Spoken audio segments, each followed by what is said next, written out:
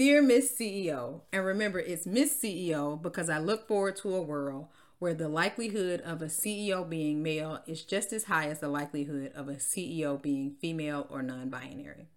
Welcome to my book talk.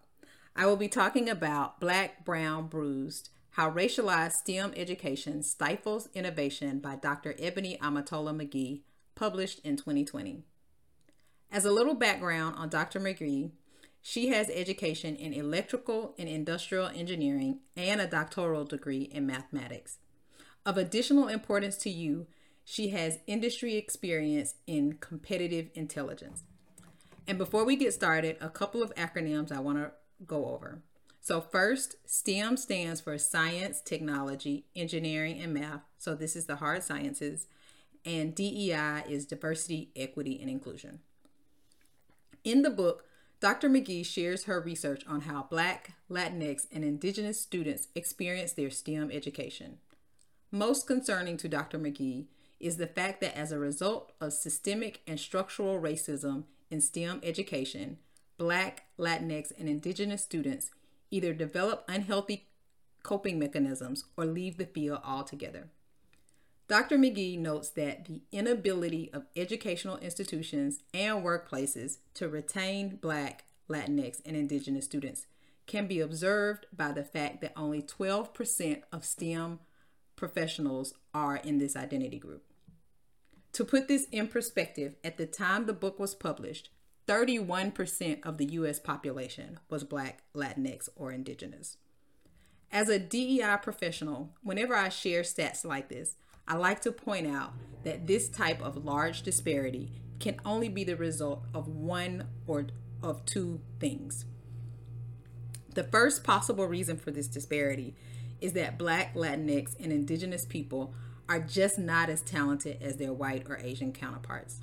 The second possible reason for this disparity is that there is some force keeping Black, Latinx, and Indigenous people from reaching the height of their talent. And of course, as a DEI professional and a Black woman myself who knows plenty of brilliant Black people, I absolutely do not believe the former, so the latter must be true. With regards to the unhealthy coping mechanisms, Dr. McGee's research reveals several STEM students who are dealing with self-blame, imposter syndrome, overworking, survivalism, racial battle fatigue, and even underemployment.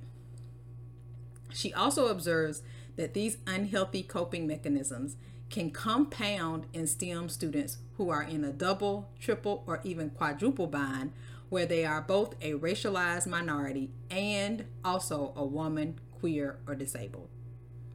Overworking, survivalism, and racial battle fatigue are the result of Black, Latinx, and Indigenous STEM students believing and even being told by professors that resilience is the key to addressing racial traumas they encounter. As a result, these students are in a perpetual state of overworking themselves to prove they are competent enough or they are just barely surviving in STEM. This results in racial battle fatigue, which can lead to unhealthy behavioral responses such as anger, escapism, withdrawal, frustration, and avoidance. With self-blame and imposter syndrome, Black, Latinx, and Indigenous STEM students can convince themselves the problem is their fault. This idea brings to mind a talk I attended where Dr. Ibram X. Kendi said that racism is in its most sophisticated form because we have a generation of people who believe that we are actually post-racism. So when problems caused by racism occur, their initial assumption is that the problem is within the individual. Dr. McGee also writes about how more diverse teams are more innovative. As a result, we all pay the price of the lack of diversity in STEM. I have a personal example of this because I have a dear friend who passed away a few years from pancreatic cancer. Is it possible that one of the Black, Latinx, or Indigenous students who left STEM had the potential to find a cure for this deadly disease? Worse still, are there indigenous ways that already exist that could have cured my friend? But because their ways are different from white European methods, they are ignored and looked down upon as less than. Dr. McGee also points out that Black, Latinx, and Indigenous professors are overburdened and under-rewarded for working to address DEI gaps for students that look like them. So, if this book is primarily focused on STEM education, what can you, Miss CEO, learn from it? Well, Dr. McGee suggests several actions that can apply very easily to corporate organizations that wish to improve the diversity of their STEM functions. The first thing you can do is challenge any academic institution that you partner with on their ability to recruit, retain, and most importantly, graduate STEM students. If the institution does not have a plan to address diversity, equity, and inclusion, then I humbly suggest you not work with that institution if you value having a diverse workforce. Secondly, Dr. McGee's research has revealed that Black, Latinx, and Indigenous students are more likely to remain in STEM fields if they are intrinsically motivated. They have to see STEM as a field they enjoy, not just a way to make money. Further still, Black, Latinx, and Indigenous people are more interested in STEM if they can connect their work to a greater social good.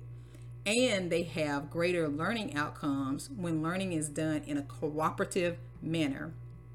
Pursuing STEM because of its intrinsic value and or because it has a social benefit via collaborative learning is of course counter to the hyper-masculine posturing, individualistic, competitive, and extrinsic culture of the current white male-dominated STEM education and profession.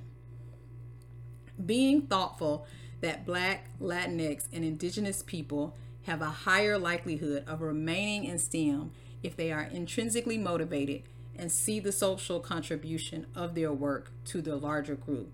As your talent attraction and talent development teams form internship, co-op, and rotational programs, consider ways to make the experience a project that directly connects to a community impact in a collaborative model. As a long-term consideration, you would also do well to evaluate your company culture to determine where on the individualistic collaborative scale it is. Black, Latinx, and Indigenous people tend to value the group over the individual. If your company culture is hyper-individualistic, then the root cause of your lack of diversity in STEM may never be resolved. Also, like most employees, Black, Latinx, and Indigenous professionals need to connect their work to the greater company mission, vision, and purpose. They are more likely to stay in STEM fields if the work connects to a social good. So tying these two things together, you should ensure that your mission, vision, and purpose are connected to a social good, and you should ensure individual performance goals are then connected to the mission, vision, and purpose of the organization. Lastly, Dr. McGee reveals that most universities don't have enough Black, Latinx, and Indigenous professors to provide the supply of mentors needed for students in these racialized identity groups. Your company could partner with universities to provide mentorship from all racial identity groups. Now, Dr. McGee recommends that mentors be properly prepared to mentor Black, Latinx, and Indigenous students. She goes on to suggest several best practices that your learning and development team could use to skill up mentors who would be mentoring across cultures. Based on Dr. McGee's recommendations, the mentoring curriculum should first help mentors see color and move away from a colorblind ideology. Second, equip mentors to identify overwork and imposter syndrome in their mentees. Third, encourage mentors to be willing to call out inequities experienced by their mentees instead of resorting to resilience as a coping mechanism.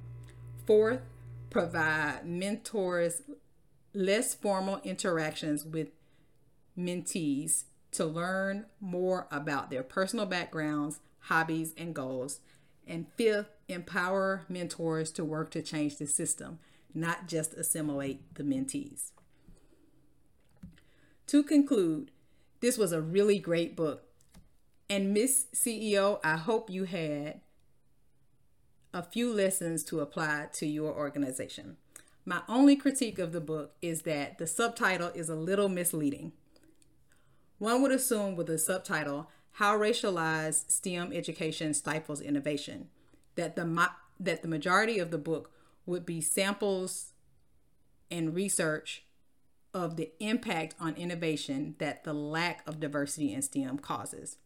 Instead, Dr. McGee gives a brief example on the impact of diversity on STEM by sharing one research finding that teams who are more gender diverse have a higher percentage of patent awards. From there, she spends the balance of the book talking about why STEM lacks diversity, the impact on the individual, and how to move towards more diversity in STEM. All of these, of course, are important topics. Nonetheless, because of the subtitle of the book, I am left wanting for a book filled with examples and research of the impact of diversity or lack thereof on innovation. Miss CEO, I hope this summary of Black, Brown, Bruised has been helpful.